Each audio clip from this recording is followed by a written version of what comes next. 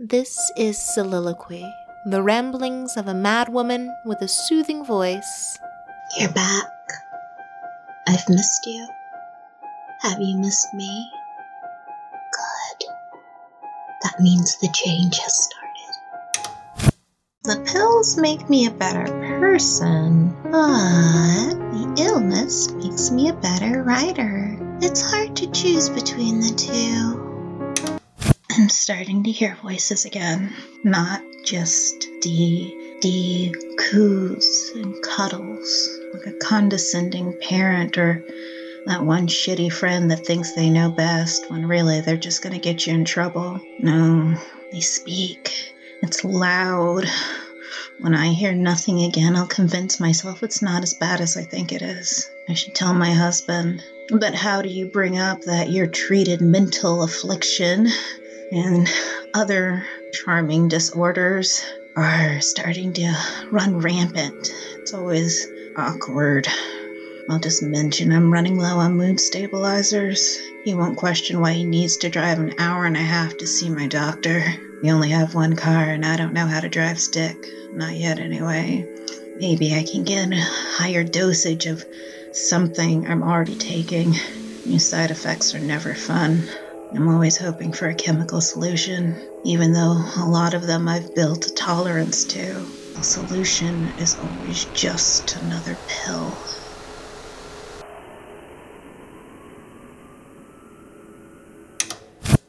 I'm in that weird depression limbo, that state where I'm not trying to die, but I'm actively not trying to live. I don't exactly care if I make it. Does that make sense? I'm not gonna put my head in an oven, but I'm also fighting off the urge to send my husband's Mini Cooper shrieking into hell by revving its engine and ramming headfirst into the first cow I see.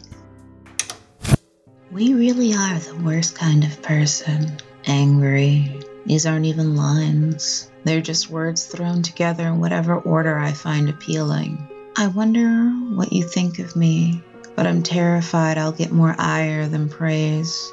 I don't even know you. I'm not even sure if I'm speaking to an individual or a large entity. I've dubbed you the Void, and I know you're there, judging.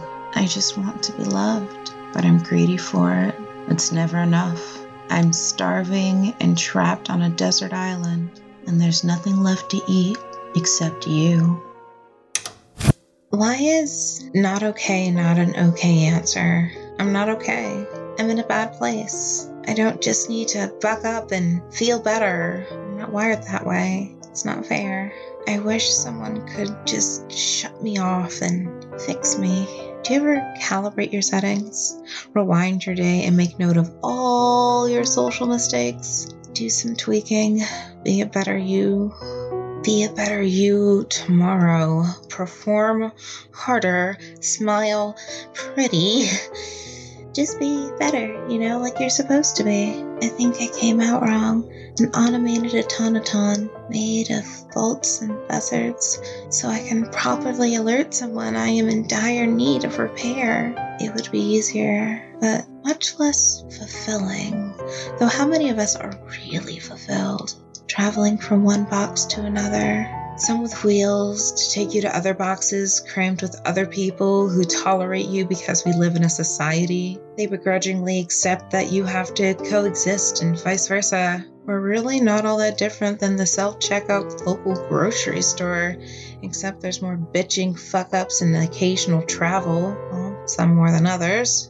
But some of us will live and die in the same place our birth givers shat us out in, be it into wealth or poverty, while others end up far away from where they started and they'll never go back. And yes, it has been over 24 hours since I've slept. Thank you for noticing. You can't keep doing this. Yes, I can. I can do this forever.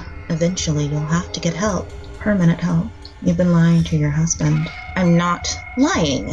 Technically, I'm taking the fucking pills. If you have to use the word technically, you're basically lying. I swallow the pills.